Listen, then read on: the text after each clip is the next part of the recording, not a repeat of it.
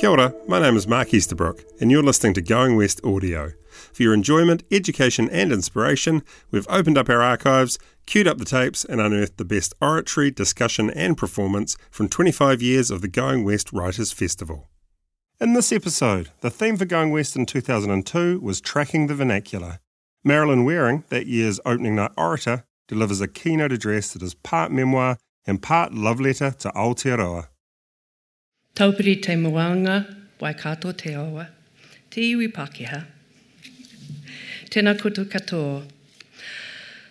Tracking the vernacular, I worried this subject for weeks. Of any title I might comfortably have arrived at to speak, for the first time I've been asked in New Zealand to speak about writing, this one would not have entered the picture. So I'd be driving along, uttering the mantra, tracking the vernacular, tracking the vernacular, tracking the vernacular, etc. And after some weeks of this, my mind led me home, quite literally, to a line in a piece I had written for the Waikato Times on nostalgia. It was to be the first in a series from old local identities, and mine was on Taupiri, where I grew up. Near the middle of the essay I'd written, for most travellers, Taupiri is a blur on the map, with nothing to distinguish it from a myriad of small, similar towns around the country. But for me as a child, the whole place was a playground. We could rove and roam pathways, riverbanks, school fields, sports grounds, backyards and paddocks freely, as if they were our own. I remember the shock of the UK immigrant newcomers who were building their house, telling us we were trespassing and couldn't take the shortcut through their property from the dairy factory on our way home from school. Trespass wasn't the sort of word you used in Taupiri. Trespass wasn't the sort of word you used in Taupiri. And in remembering that, I arrived at my beginning. Perhaps I could track my vernacular with all its twists and turns and see where that led me. I recognise my vernacular as very culturally and environmentally determined, but the impacts of these influences were felt in quite distinct ways. I'm able to trace some of that through my writing, and a couple of selections from the writing of others that influenced me at different times. So let me begin again. I wrote a piece called On Claiming a Pākehā Identity in January 1996. We'd been trekking for 3 days between Pakari and Te Arai around the Taumarata Lakes and along glorious beaches, clean air, clean water, rarely seeing other people.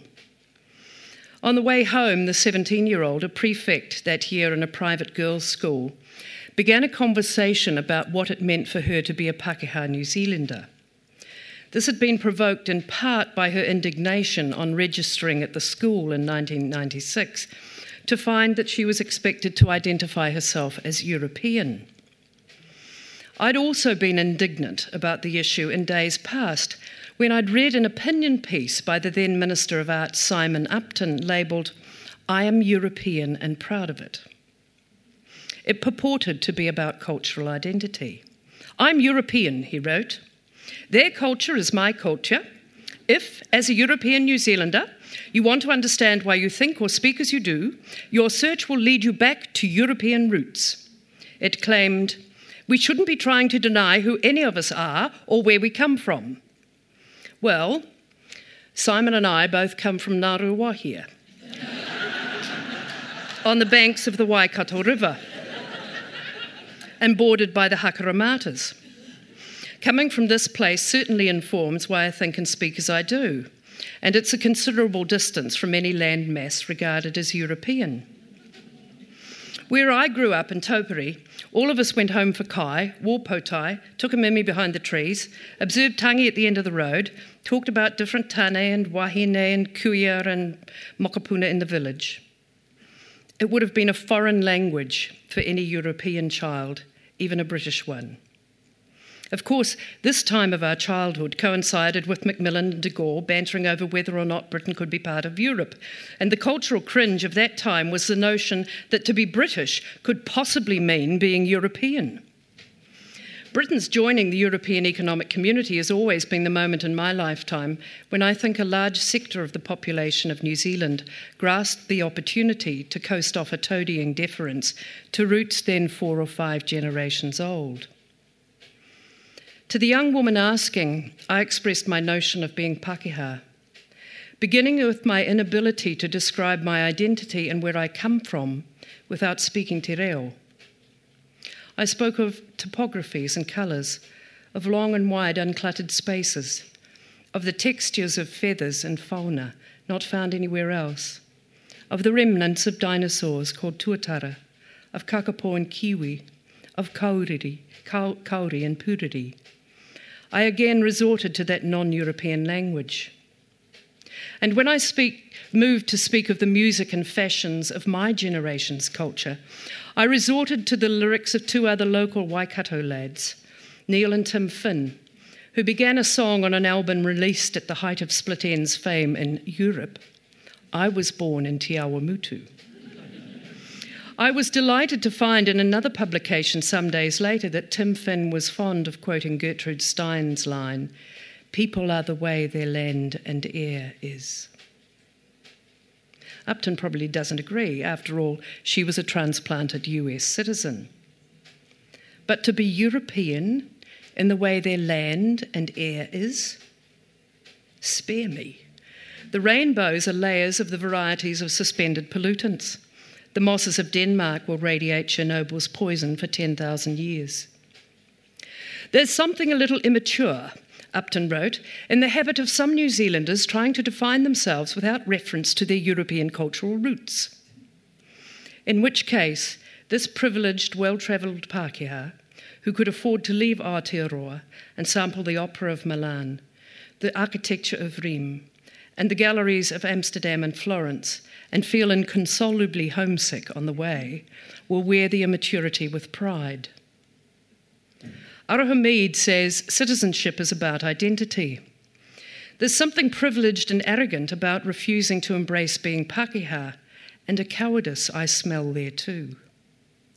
I cannot avoid the conclusion that if generations of your family have been born in Aotearoa, to choose to call yourself European is to deliberately and consciously choose to continue the process of colonisation, not only of the tangata whenua, but of all others here too. Cultural identity is a cutting-edge debate, inviting a personal decision which varies with experience and information for those who are willing to embrace cutting-edge debates. I was amused to see the deft kick for touch made by the Department of Statistics in their 1996 census. Are you in New Zealand European or Pākehā, it asked, and neatly trapped Upton and me in the same identity. My postscript is, Simon must be at home now. He's working for the OECD in Paris. Well, I'm sure that many people who have passed through or taken the shortcut to turn off at Taupiri would think that the vernacular of Taupiri would be limited in terms of its politics and its international engagement with the critical issues of the late 1950s and early 1960s when I was growing up. But also in the piece on nostalgia, I recalled, everyone knew everyone. Several times a year I knocked on every door in town selling Girl Guide biscuits or the Gestetned School magazine or tennis club raffle tickets. And every year the local Seventh-day Adventists and the local IHC collectors would knock at our door. But someone else knocked at our door. This always reminds me of Miss Marple's village when I think about Taupiri. Harry Clark was the sole Taupiri member of the Beijing-aligned New Zealand Communist Party. And he was known to everybody, and nobody kind of worried about that. And in Taupiri, when people knocked at your door, you gave what you could give. And at the age of 9, my father bought me Bertrand Russell's Common Sense and Nuclear Warfare.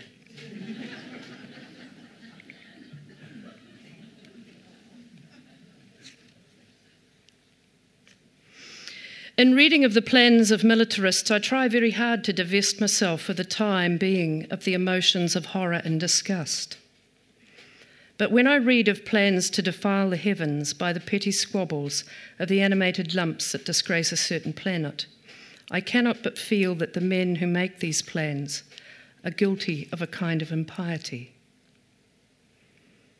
I hope, though with much doubt, that some gleams of sanity may yet shine in the minds of statesmen.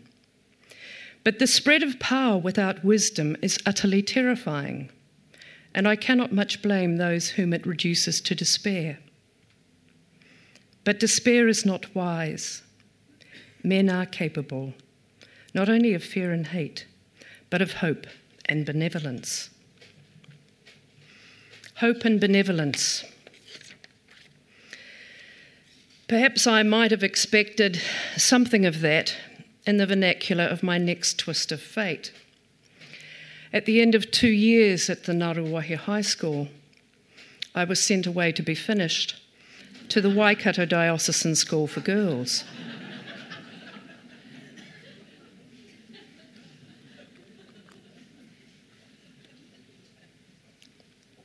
On my first day there, I added to my vernacular Mercedes-Benz, Porsche, Citroen, and Jaguar were not the sort of words we learned to spell in Taupiri and Ngaruahi.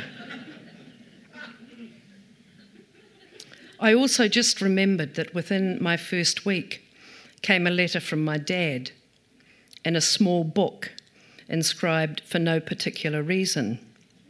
You can ruminate on why he sent me the Rubaya of Omar Khayyam to the Waikato Diocesan School for Girls for years. But along with this also came litanies, liturgies and epiphanies, certainly the later of which I didn't experience very much.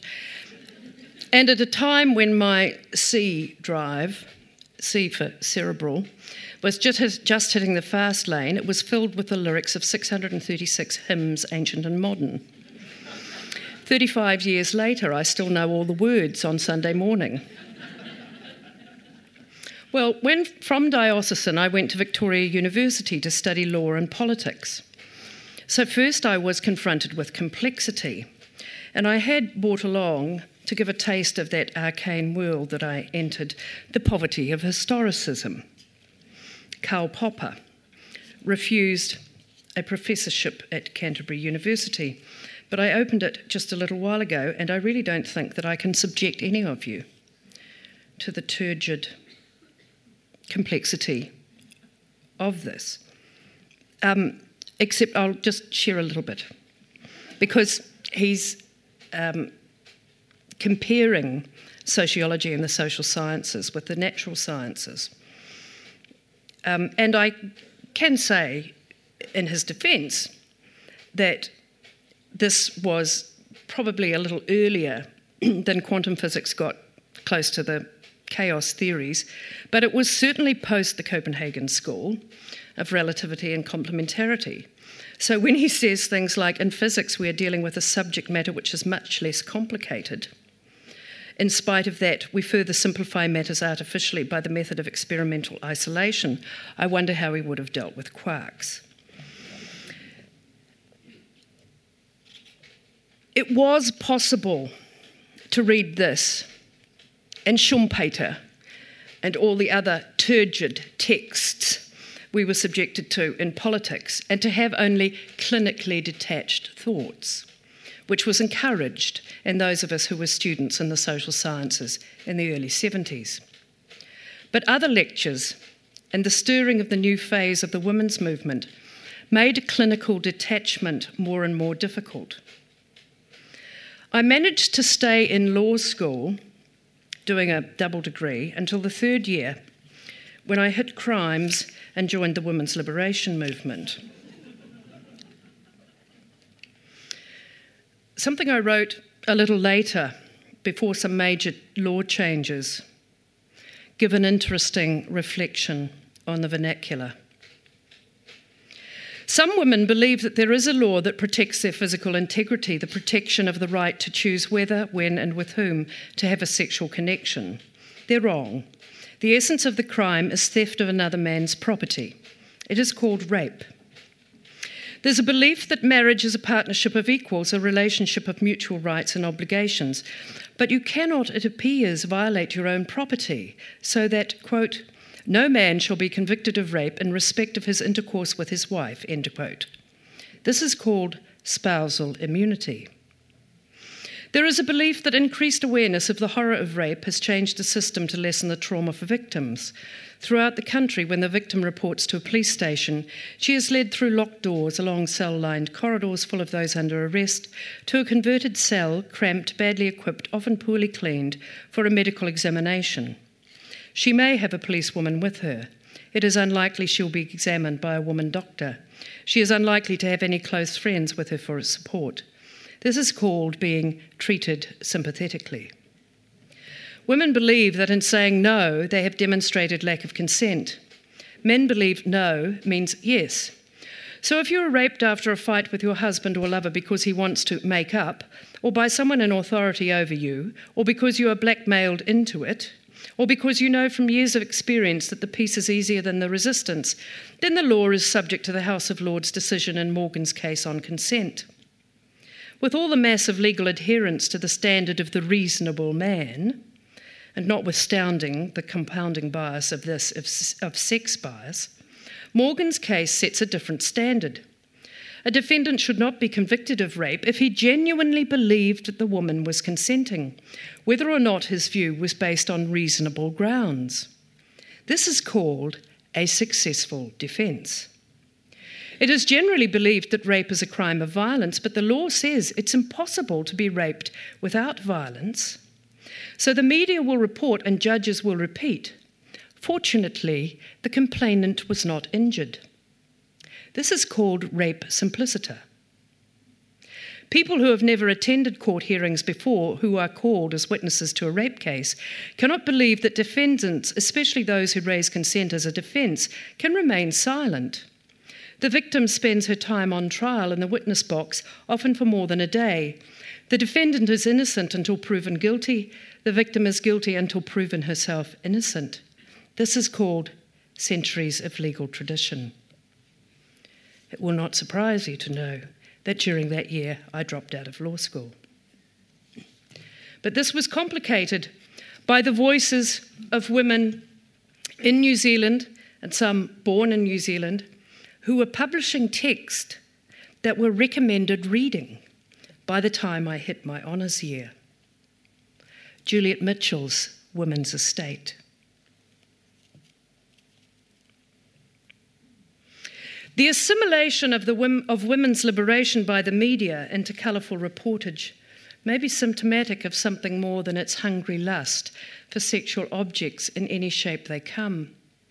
As individuals, many men react to women's claims with fear, or alternatively, with bemused compensatory tolerance.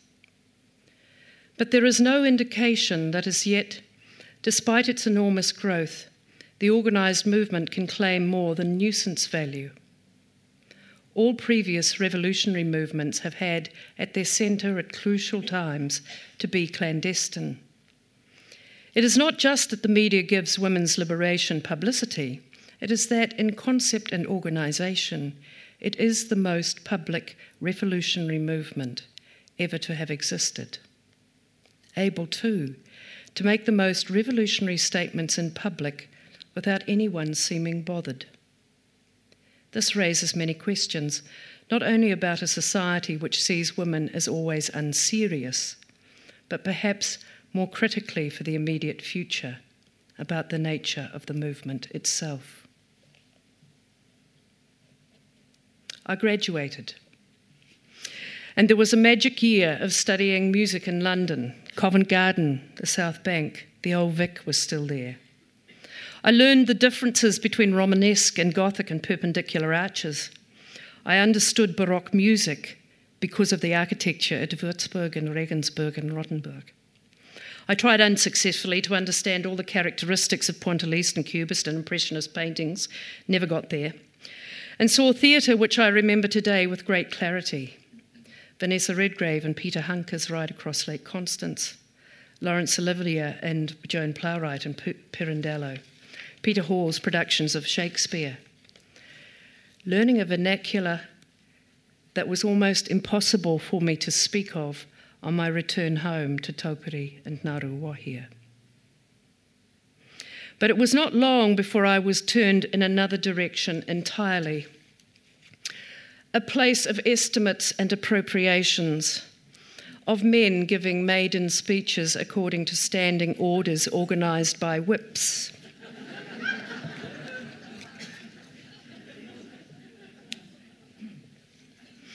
In the weeks before I was to leave Parliament, the listener asked for a reflection on being a Member of Parliament, and the very first of the letters to my sisters was written. There are times when I still find it hard to read. But we'll try a little bit, which is a reflection on the first term. I watched the games and lines of caucus for the first time, not recognising them, taken in, not realising I'd become used to these moves. The most testing agenda items left until 12:45 with a conclusion of 1 p.m.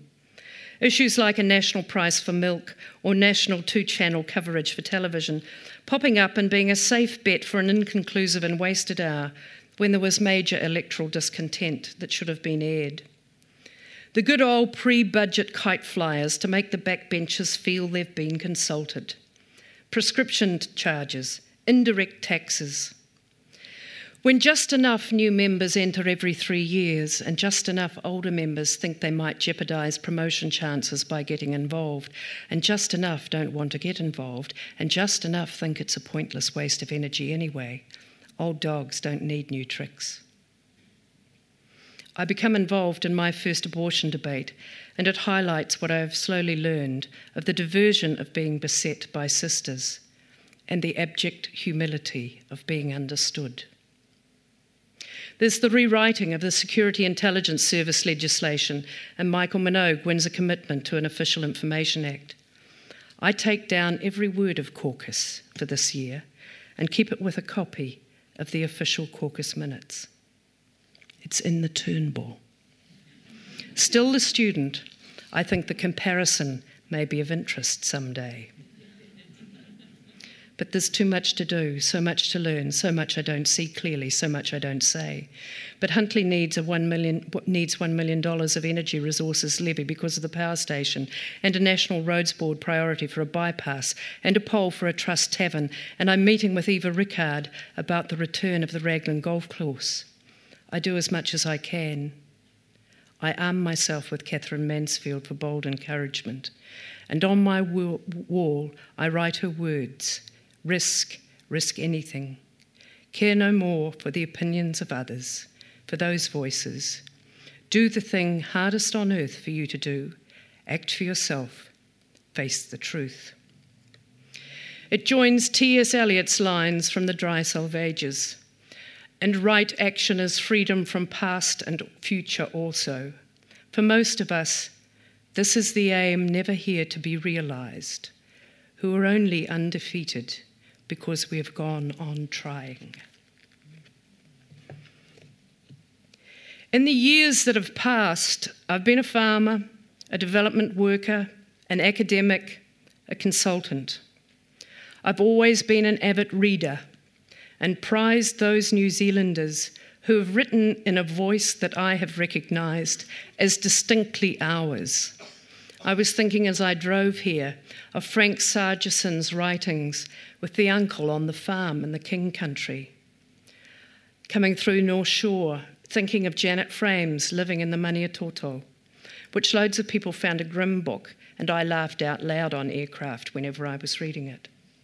Owen Marshall's stunning short stories, and Patricia Grace's gems. I believe that Butterflies is one of the most important, staggering short stories in our vernacular ever written. It's a skill that I treasure, but not one that I would claim. But there have been moments when I've felt my voice to be distinctly ours. And I'd like to finish with a reading where all these tracks to my vernacular find a home. One which I think a number of you might be able to share. In June 1995, the G7 summit, as it was then, was to be held in Halifax in Canada. And the National Film Board of Canada had decided to premiere the documentary Who's Counting, which was based on Counting for Nothing, at the People's Summit held in conjunction with the leaders' meeting. I can tell you as a kind of little addition, because I like to say this because New Zealand wouldn't fund any of it, that it's now the highest selling documentary the National Film Board of Canada ever made. This award-winning film was made by director Terry Nash, and because the premiere was to be held there, I was asked to write the open letter from the people to the leaders. And this is it. Gentlemen, last Sunday I was dressed in a winter weight wetsuit and handed an old inflated tyre tube.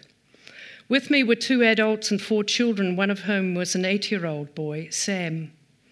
We descended a small path through native bush to Otomo, wound our way down to a tunnel entrance, and launched ourselves afloat on a small river. Lit by a myriad of glowworms, the fossilised remains of shells were clearly visible in the limestone above us, rock carved by the ocean millions of years ago. And all around us shone stalactites and stalagmites, their extraordinary shapes and textures alive with the quiet drip of water, each one of these staggering forms growing before our eyes at a rate of 1 cubic inch every 300 years. The farmland above had preserved bush stands. This land had not been poisoned with fertilisers and chemicals, but had sustained Indigenous people in tradition and modern farming practices for 800 years. It produced food, and the caves lived on below.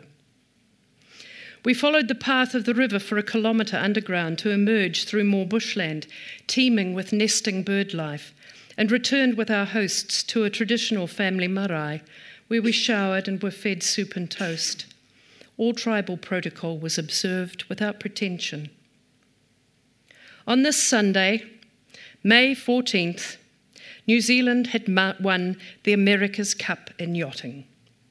In this country, it was churlish not to follow the news. I turned on the radio. More cases of Ebola were counted in Zaire. The disease had spread because of the lack of absolutely basic medical supplies in a hospital. I remembered that 2/3 of Zaire's GDP was controlled by Unilever and other multinationals. Into my mind flashed a scene from my UN fieldwork in Bangladesh, coming upon the World Health Organization vaccination team in a village. I watched the same needle and syringe being used repetitively. I'd grimaced. "It's okay," the team leader assured me. "On children this age, you can use the needle up to 10 times before it gets blunt." The news continued. China had conducted another nuclear test, and France was rumoured to be commencing underground testing at Mururoa in the Pacific. Japan had increased its storage of nuclear waste material. The International War Crimes Tribunal had announced a list of Serbian leaders it wished to prosecute for their part in a war from which, by international agreement, weapons had long ago been banned. In Iraq, there continued to be a shortage of basic medicines as a result of the Gulf War. Well, I remembered how our countries rallied to defend democracy in the Gulf War, in Saudi Arabia, where there's no universal suffrage, and in Kuwait, where half of us are not entitled to vote. I compared this with G7 resolutions in respect of South Africa. And I remembered the words from an interview in the documentary Who's Counting? Ben speaking in a nuclear silo of the way he and his colleagues have been drilled to fire nuclear weapons. He says, "We're trained so highly that if we had to do it, it would be an almost automatic thing. There wouldn't be time for any reflection until after we'd turned the key." Finally, on the radio, there's an interview with the New Zealander who designed the mast of the yacht that won the world's oldest sporting event. What was his proudest moment, he was asked. People said nice things about the mast, he said. It didn't give any trouble. It never fell down. When asked how he had competed from his basement garage with the likes of designers from NASA, he quipped, "If you don't have money, you've got to have ideas." Gathered together at your 1995 G7 summit, you'll count your growth statistics, your GDP figures, your currency values, your unemployed, your interest rates, your investments, your surpluses or deficits, your export receipts. You will count your money. Outside, we wait for the ideas, those that spring from the real world, where too many of us are refugees, too many of us are pre-literate, too many of us are anemic or malnourished, where too many trees are felled and too many of us are poisoned by the byproducts of what qualifies as production. Too many of us are dependent. Too many of us are the subjects of corrupt political regimes whom you welcome for their business and capacity for exploitation. Too many of us have no fresh air anymore, and most of us are women and children. Most of our lives and work don't count in your statistics, and we do notice that you are all men. But can any of you remember from your childhood the sense of wonder in Sam's experience in the cave, the awe, the amazement, the capacity for utter humility in the face of millions of years of unalloyed drama in the kind of world from which your office now excludes you? Do you remember this boy in you and what he valued?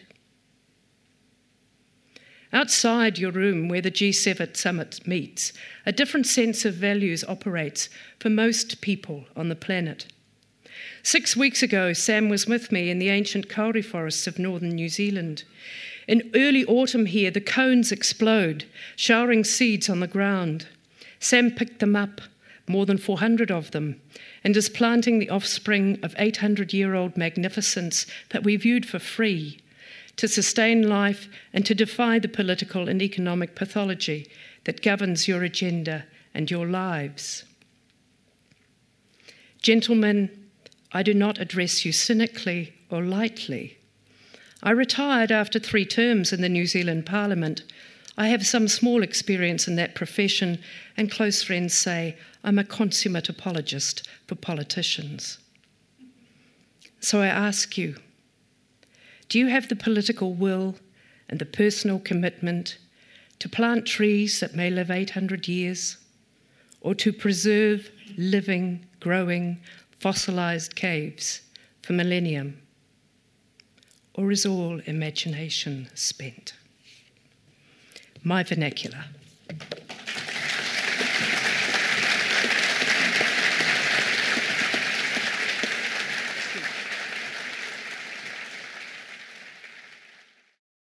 This has been an archival recording from the Going West Writers' Festival. Thanks for listening.